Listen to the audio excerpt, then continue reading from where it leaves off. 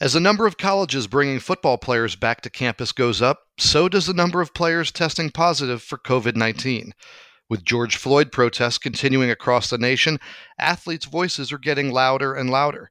Virginia Tech basketball is getting bigger, and the Hokies football program picked up a quarterback to replace a big decommitment. We'll talk about all that and much more this week on Teal and Barber.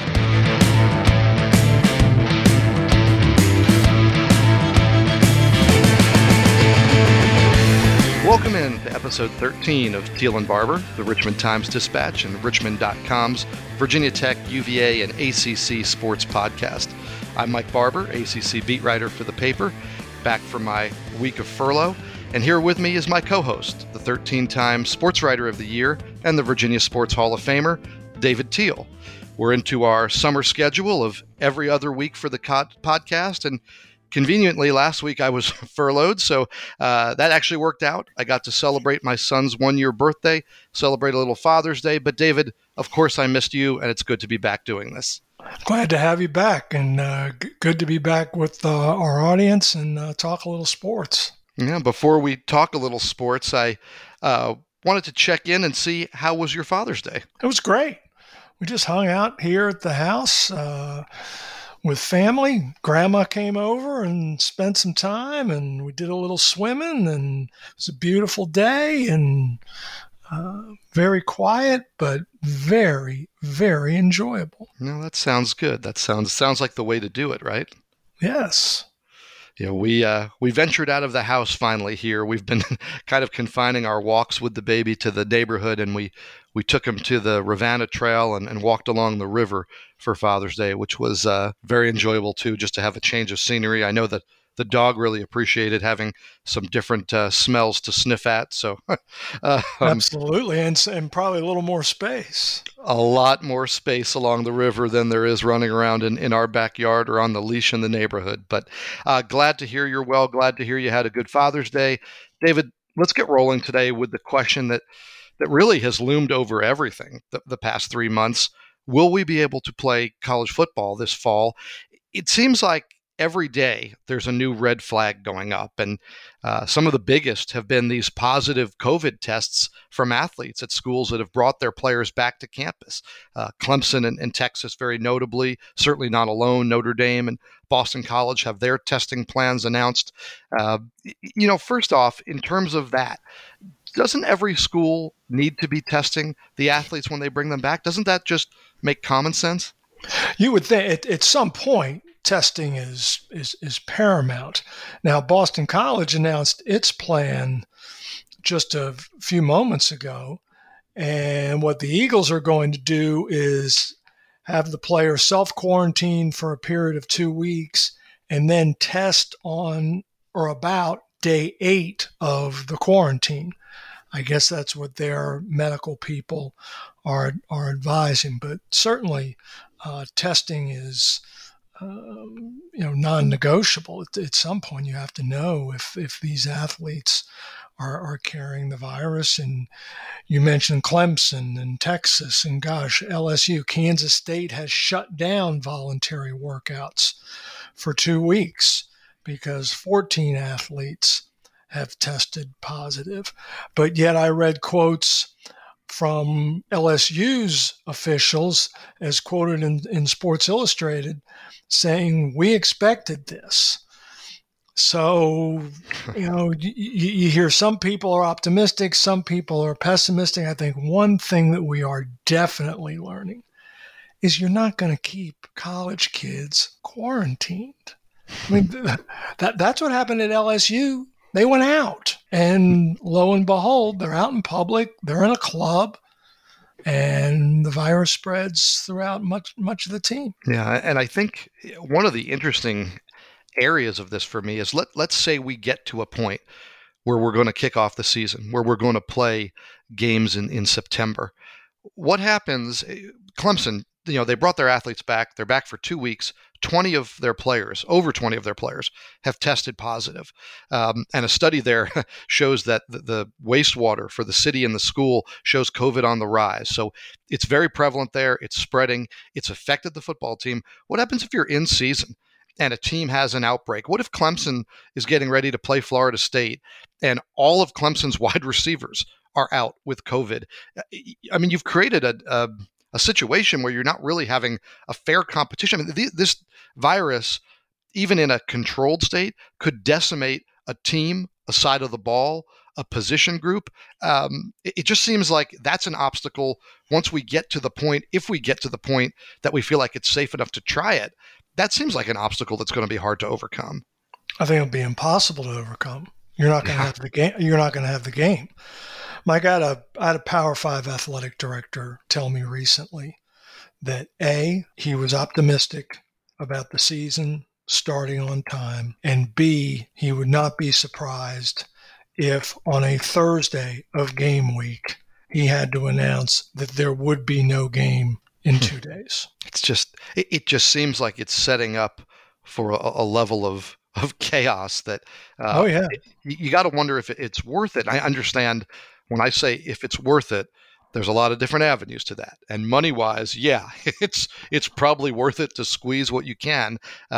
But in terms of competition, the best of the student athletes, Dr. Anthony Fauci, who's sort of the nation's leader in this whole guiding us through the pandemic, he said he doesn't see how NFL football could take place unless it's a bubble setup, like what the NBA is working with, where the teams, the players, the officials are essentially quarantined for the duration of the season. That's not an option at the college level, is it? That doesn't make sense for college football. No, there's too many teams, too many athletes. No, it's absolutely impossible, and they have obligations outside of football. So no, not an option at all.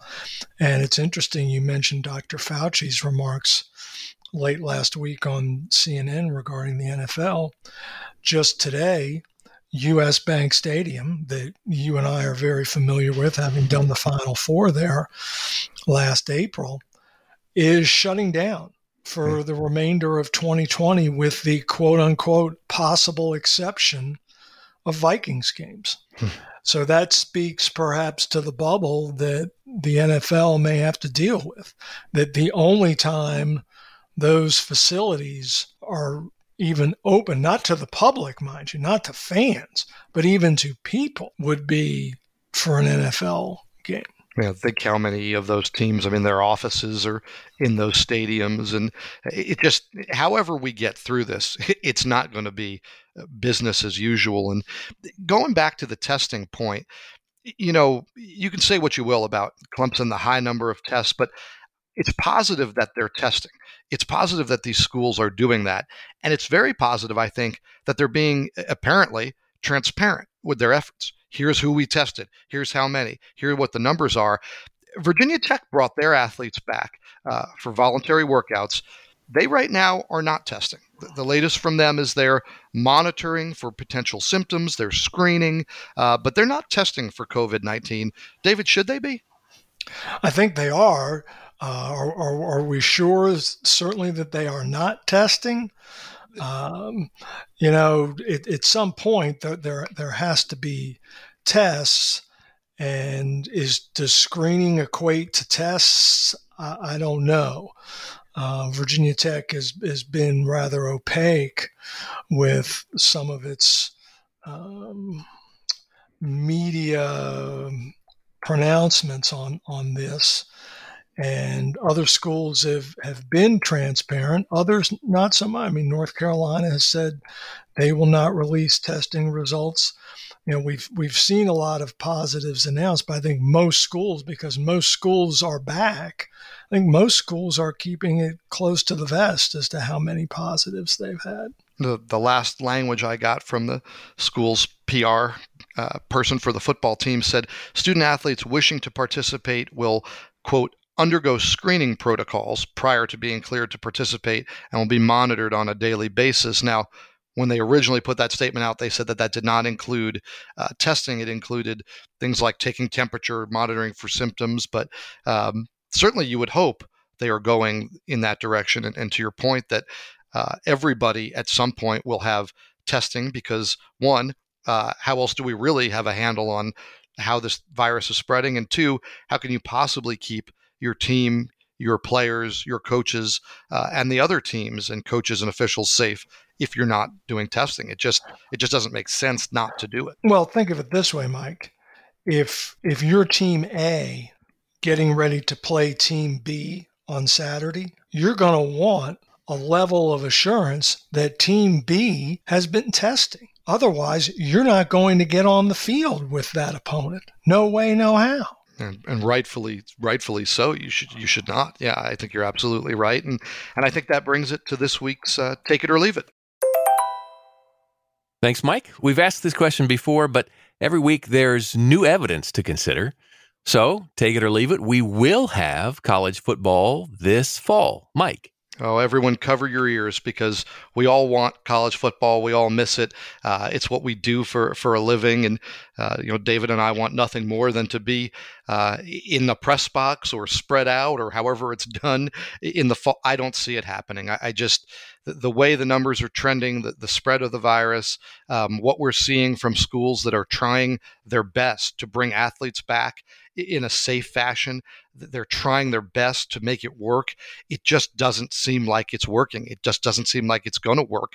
The way this virus spreads, if we're going to be true to the idea that people who are infected need to be quarantined, I think it's going to make it impossible to play the games. I think the number of forfeits alone would make the season sort of a joke. I think there would be games that teams maybe opt to play instead of forfeit, and they play shorthanded. I think that there are other concerns if we find a way to navigate, and it's a big if, through just the general health risk of, can we do this safely?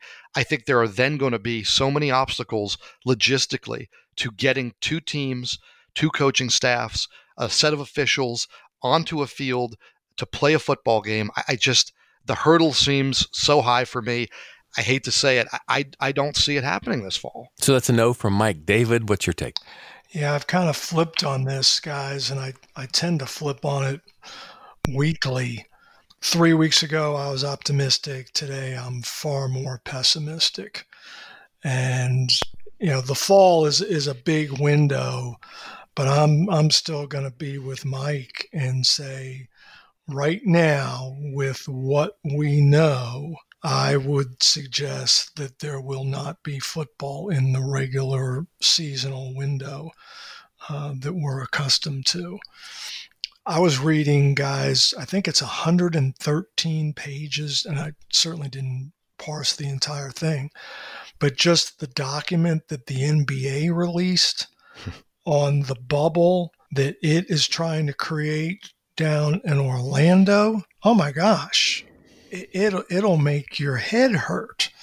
Just the details and all the minutia that they are planning for, and to try to then translate that to the hundreds, literally, of college football teams across the country, just at this point seems too monumental. Well, we're in agreement, and sadly so, I think. Of course, the nation's other major story right now that inevitably, and I think properly, has found its way into the world of sports has been the George Floyd protests and this nationwide movement to end systemic racism, to combat some of what is kind of ailing society. And what it has helped reveal on a sort of sub-level is the power that college athletes truly have right now, the voice that they have, and maybe they've always had, but maybe they didn't realize, or we didn't realize how strong it was. David, they are really at the forefront of some of this conversation. They really are, Mike, and I think it's to their credit. And I'll disagree just a little bit with you. I don't know that they've always had this, because they haven't always had social media. No. And the ability to share and spread their views to so many so quickly. And one of the most overused terms in sports when we're talking about competition or a single game is momentum. Well, what social media does is it creates momentum and almost an echo chamber for ideas and opinions. And I think that's what we have seen so frequently in the past couple of months with athletes of all ages, but most encouragingly to me, young athletes. From Marvin Wilson at Florida State and Chuba Hubbard at Oklahoma State and the guys at Clemson and Charles Snowden at Virginia. And he's not a young man, but Kenny Brooks, the women's basketball coach at Virginia Tech, has been eloquent, most recently on the ACC network the other day, talking about race relations and some of the experiences that he has had during his life. So I love it. Another example, and it's very much in the forefront of the news today, is Bubba Wallace. There's a 26-year-old young man who, not because of what he's done on the NASCAR track, but because of his social stance and what has happened to him, has become a national figure. Yeah, and speaking of news today, we saw two Liberty football players, including a Manchester grad and Trey Clark, announced that they were transferring because what one of them labeled as racial insensitivity at Liberty, at ultra-conservative school. And I think part of when you think about the power of the voice, and you're right in that it's certainly been amplified by social media. It's certainly a workaround for schools that try to control what athletes speak to the media, what they say to the media. This is in some ways, I think, what schools were trying to mute. And I don't think that was a good thing. And I think that is one of the positives of social media. But think about these two kids at Liberty who took it as far as to say, this is the culture here. We're not happy with the culture here. We're leaving. David, I honestly believe 20 years ago, those kids would have a hard time finding a place to go at the Division I level, maybe, because of that. If they said, I'm leaving Liberty because of racial insensitivity, I think now, assuming talent matches and roster spots, I don't think that's going to be a hindrance at all to them finding a landing spot. No, and I don't know that they would have been heard as much as they are now. And let's also remember that this comes on the heels of last week's announcement by Asia Todd from the Liberty women's basketball team that she is transferring for very much the same reason. Yeah, it's a movement there that is either going to have to be addressed by the leadership of that university and Jerry Falwell Jr. and that camp, or there's going to be a very different look and tenor to the athletic department if they can't find some kind of a resolution. Resolution has been interesting in this. Look at Florida State with Marvin Wilson, and that's where their coach said in an interview that he had one-on-one conversations with all of his players over the holiday weekend about race relations and the George Floyd protests. And Marvin Wilson, maybe their best player, a potential NFL pick, a team captain, came out and essentially, I mean, he called BS in effect and said that wasn't what happened. And then he said, and this goes to the power, he and his teammates were going to boycott the team's off-season workouts. That was kind of the threat there. And that's showing the power of, hey, we can say this and be respected and it be real. Now, things got patched up there after a team meeting. It shows the power of the voice of the athletes to push for that meeting to get some resolution. And it seemed genuine when they came out of it that the players were satisfied. I think it looks less good at Oklahoma State. Now, at Oklahoma State, Chuba Hubbard, the star running back, Heisman candidate, to me, to my ears, he ended up apologizing for making it a public issue on Twitter. And his coach, Mike Gundy, who kind of triggered the whole thing by wearing an OAN T-shirt, which, if you're not familiar, it's a news network, and I have that in air quotes, but conspiracy theories and all the stuff that isn't really journalism. And he wore that shirt. That really triggered a lot of the guys on the team. Chuba kind of led the cry. They had a team meeting, and I felt like they came out of it with Chuba Hubbard kind of apologizing for going on Twitter and Mike Gundy kind of saying like, yeah, we'll take a look at things. David, did that sit right with you? Yeah, the video was not convincing, to say the least. Now, ESPN, it just so happens, is doing kind of an inside the program piece on Oklahoma State and had a different clip, a non-rehearsed clip from Gundy that seemed much more genuine, much more emotional. Now, where Mike Gundy actually stands, who knows? Whereas at Clemson, I think because Dabo Swinney, he wore a T-shirt that was on its face, and the way it was originally produced was harmless. Football matters. It's kind of a slogan that the National Football Foundation has used before. But in light of all that has happened in the Black Lives Matter movement, wearing that T-shirt in public and having your photo taken with it was tone deaf. I don't ascribe any kind of racism to Dabo Swinney, nor do his players. But some of his players weren't happy about it, and they voiced that to him. And they, too, have met and come to resolution, and then had a very peaceful demonstration on campus a couple of weekends ago.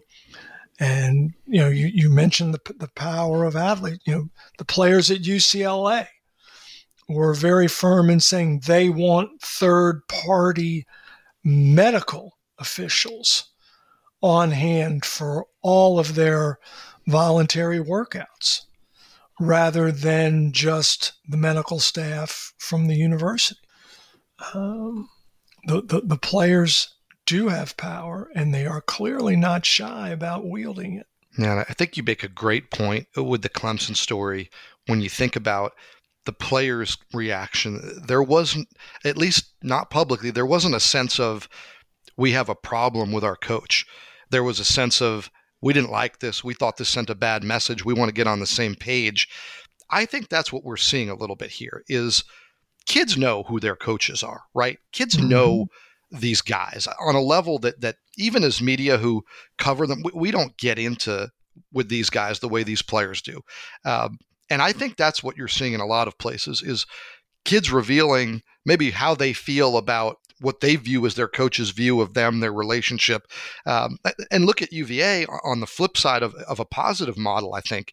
When you think about Charles Snowden and how active he's been with some of the protests in the D.C. area, when you think about Nick Jackson, a freshman linebacker leading a march, leading an event in his hometown of Atlanta, and every time you hear from one of these kids, they don't feel any sense of conflict with their coach. They feel nothing but support from their coaching staff. And I think that's something that's going to come out of this. The schools where that's true, where it's honest, where it's genuine, where the athletes really do feel supported by their coaches, I got to think they're going to get a big boost recruiting-wise because families notice and athletes notice and coaches notice maybe who's selling something versus places where it's really genuine. And I think that has a chance to be a factor going forward in a way that maybe it never was before when we think about recruiting and things like that. Mike, I couldn't agree more. And here's a kind of an example I'll use. The business comparison to a head football coach has often been CEO. The big whistle, you picture him up literally in the tower during practice, shouting through a megaphone.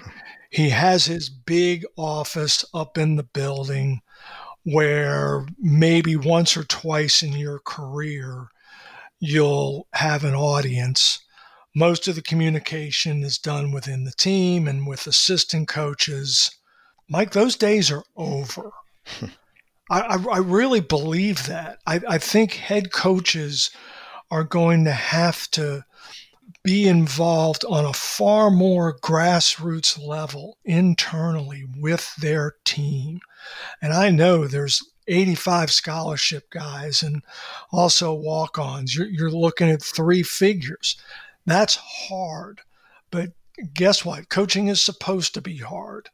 And you're going to need to be so much more aware and so much more empathetic of your athletes, their personal stories and what's going on in their lives and how they respond to the real world. If you are not, then I think you're at your own peril. I think that's a great point, and I think that it just reminded me, and it's a little bit out of left field, but I think you either have that empathy or you don't. You either have that connection or you don't. And one of the stories in the past year that struck me the most was at Virginia Tech with their football program, where they had an athlete who essentially attempted suicide. And when he talked to me about his relationship with Coach Fuente and how there for him Coach Fuente was, it sort of peeled back the curtain a little bit on, hey, some of these coaches, and Justin Fuente seems to be one of them, really have these relationships with the kids the way they did 50 years ago, right? Where the head coach, he isn't just a CEO. He knows these kids inside out, and there is a passion and a commitment there. And I think that story to me was sort of heartwarming in the sense of it's good to hear a kid say that he feels that love from his football coach. And I think you're right that going forward, a lot more people are going to be looking for that than they are for a spread offense or up tempo or what kind of a defensive front you play. I think that's the way it used to be. I think we got away from it, and I think it's the direction we're pointed back. Yeah, absolutely. And I think that's a great example you make of Justin Fuente and the young offensive lineman at Virginia Tech. What brings us to another Virginia Tech story, and a little bit lighter, a little bit less of the headlines and the news of the times. Let's talk a little basketball, and let's talk about Mike Young, and let's talk about Virginia Tech sizing up. They're going big. They're adding on a little more beef to that front court, which has been such an issue, really, even during the success of the Buzz Williams years. It was one of the smaller teams in the ACC. They've now added a transfer forward from Delaware, Justin Mutt. They've added Cordell Pemsel from Iowa. Keve Aluma, who sat out last season, had been with Mike Young at Wofford. I don't know that it's going to be a change in style of basketball, but you need some size. You need some height to compete in the ACC. And David, it looks like they're adding that. They absolutely are. I mean, all I have to do is look at the roster. I mean, last season, Virginia Tech's normal 9-man rotation, there were 2 guys who were 6'7" or taller, and both were freshmen. And now the Hokies have since added 3 players who are Division I transfers to that mix. Now, Aluma was practicing with the team last year, but unable to play in games. But with Mutt and Pemsel, there's 2 more guys who are 6'7" or taller. So next year, you could conceivably have 5 players 6'7" or taller in the rotation, 4 of whom have major college basketball experience. That is a striking contrast to last season, and I think it'll help Tech rebound better. I think it will help the offense just in terms of getting to the foul line more. Virginia Tech rarely got to the foul line compared to its ACC rivals. So I think it's going to really benefit Mike Young in year 2. Yeah, I think something that people forget sometimes, and sometimes it's because they want to forget, but if you have one of those small lineups that runs the floor, and that's all well and good until you find somebody who's able to slow you down and get you in the half court and pound you with their size. I'm thinking about like a Florida State. I mean, that's the way Florida State is built. They're going to run you with their depth, but when you slow down and get in that half court, they're going to pound you with height and size. And Virginia Tech didn't have an answer. If they couldn't get you up and down and shooting from the wing, they were going to be in trouble. And this at least gives them kind of that puncher's chance. Maybe not for 40 minutes, but if you get into a stretch of the game where a team like Florida State is playing in the paint, you're going to have that puncher's chance now to compete. And I think you hit on another great point, David, that yes, these guys are bigger and they've got the height, and that's the main thing we're talking about right now, but they've played college basketball. Yeah. This was a young basketball team they had a year ago. Mike Young had the youngest roster in the ACC in terms of experience. These were a lot of kids who had not played a lot of games. And now you're going to get a bunch of guys in Mutt, in Pemsel, in Aluma, who have played college basketball. And no, maybe they haven't played it in the ACC. 2 of them haven't played it at the Power 5 level, but they've played college games. They've been in that competition. They've been against Power 5 competition. I think that's going to make a huge difference as well. Yeah, and they've played it well. Yeah. I mean, Pemsl was a serious factor at Iowa as a freshman. Justin Mutt was Delaware's leading rebounder and number 3 scorer last season. And Keve Aluma was the number 2 rebounder on a 30-5 Wofford team 2 seasons ago. So, these guys have been around the block, whereas last season, the only guys in the rotation, 6'7", were Landers Nolley and John Ogiaco, who'd never played a minute of college basketball. Yeah, it's a difference in size. It's a difference in experience. I don't know that it's going to translate to a difference in style of play because Aluma was with Young at Wofford. I think it means that what Mike likes to do in terms of, getting a good shot, taking a good number of perimeter shots, of 3-point shots, I think it just gives them a better chance of maybe an offensive rebound, of holding your ground there a little bit. So I don't think we're talking about a new style of play. I think we're talking about being able to do what they want to do just a little more effectively, right? Yes, and when unable to get up and down the court or perhaps get an open 3, maybe have the option of getting a back to the basket low post bucket, which rarely happened last season. Yeah, honestly, has rarely happened in a number of years. I mean, I think about maybe Sedarian Reigns is the last, real player. I mean, Kerry Blackshear was such a Euro forward. He could do so many things. That's a compliment to Kerry. But in terms of just, a guy you want to throw the ball to on the low block, that just hasn't been a part of Virginia Tech basketball. And to be fair, it's less and less a thing all across college basketball. But it does seem that the programs that are successful have 1 or 2 guys who can at least play down there at a high level. We've seen programs that sort of throw a 7-foot stiff out there who can't do much, but you get a guy who's 6'9", 6'10", and can at least compete and be a factor. It makes a big difference. And it's been a while since Tech has had that. Yeah, and maybe get the opposing big in foul trouble. Yeah, which can, of course, make a huge difference on both ends of the floor. And that brings us now to Who You Got.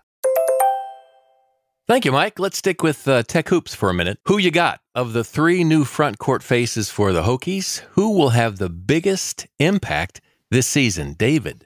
I'm going to go with Justin Mutt, guys, the transfer from Delaware, the most recent addition to the roster, for one reason. He played the most basketball last season, whereas Keve Aluma sat out.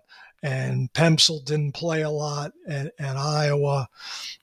Mutt was a starter for the Blue Hens, and as we mentioned, averaged 12 points and 8 rebounds a game. I think that's a young man who will contribute early and often. Yeah, I think this is a trio of additions that have a chance to play real well and have an impact.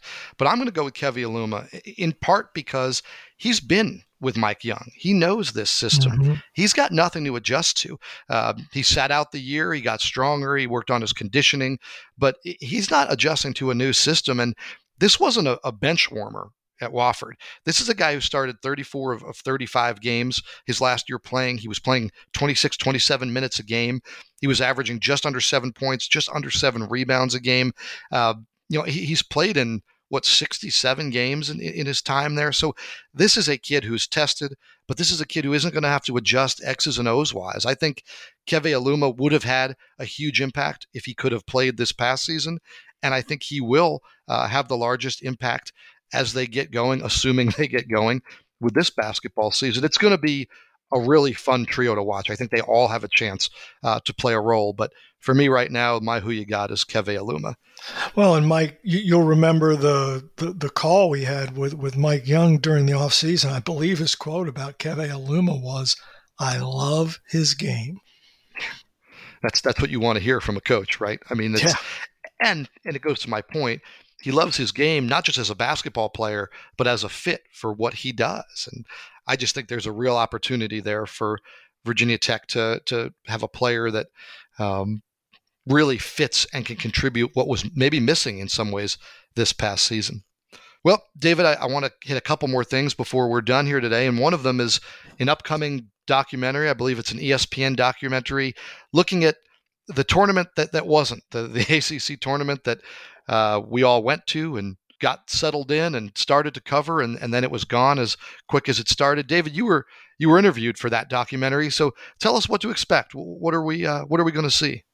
Well, I just know what I was asked about, Mike, but I know that this is a strictly in-house production by the folks at the ACC, and we're recording this Monday afternoon. It part one of 4 debuts tonight at 9:00, and it's just airing on the ACC's social channels.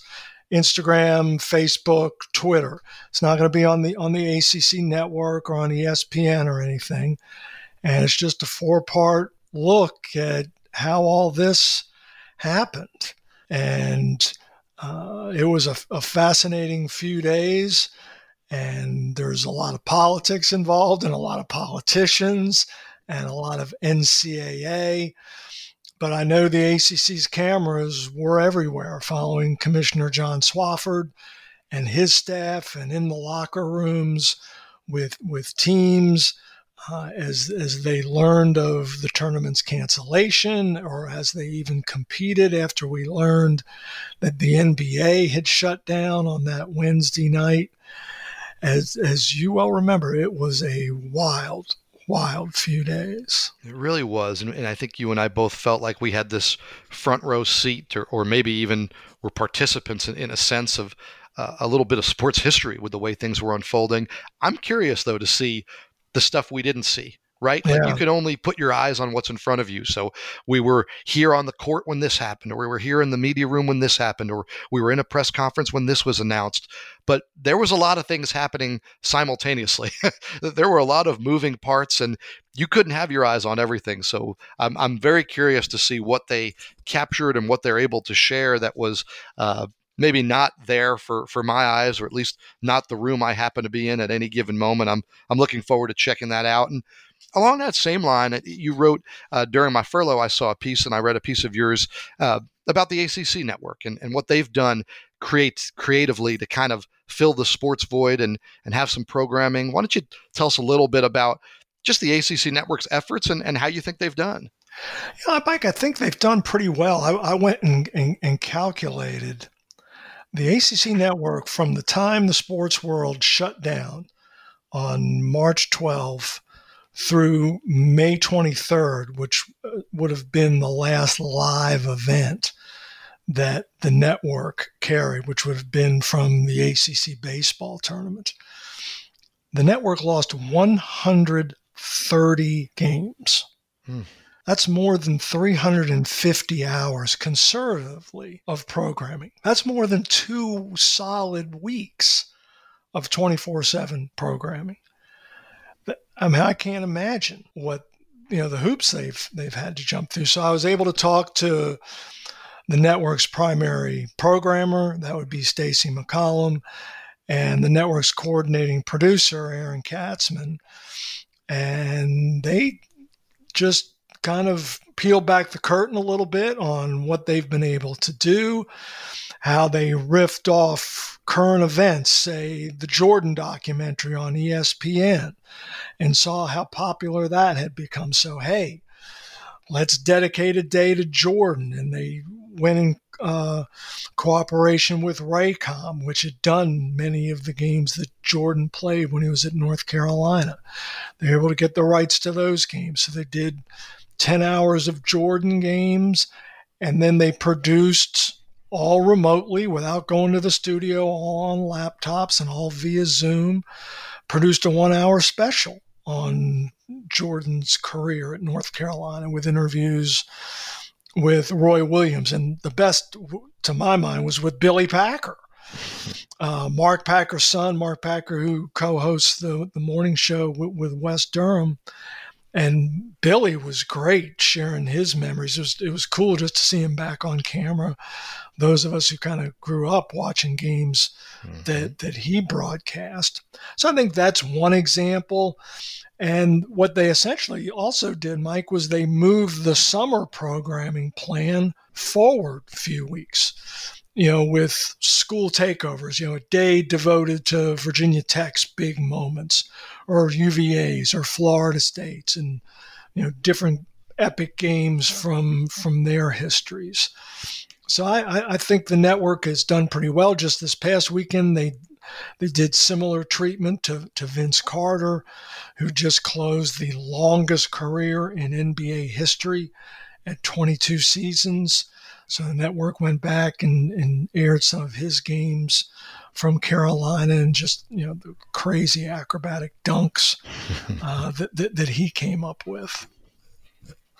Well, speaking of ACC Network, I'm still hoping that Comcast gets something worked out so I can check out some of the programming to which you refer as a Comcast customer. You're going to be waiting a while, I suspect. Yeah, it seems like it, and very frustrating. But it's good to hear that what I'm missing has been good stuff and quality programming. And you mentioned Virginia Tech, and one more thing on Virginia Tech here. Their Texas to VT movement, recruiting football-wise, that maybe has fallen a little flat this time through. They had two big commitments. Both of them have since decommitted. So we're seeing maybe I don't want to say a waste of effort, but certainly not a return on the investment there in recruiting Texas. But they did bounce back and get a quarterback commitment to kind of take the place of Demetrius Thomas. They got Taj Bullock, a three-star prospect out of my home state of New Jersey. David, that's you got to have a quarterback in each class at this point, don't you?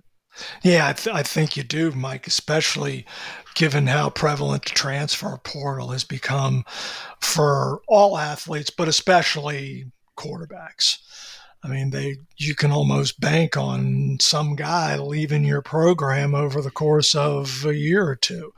And Virginia Tech has seen it, as have scores of other programs. But Bullock is big. He is 6'4". He's over 220.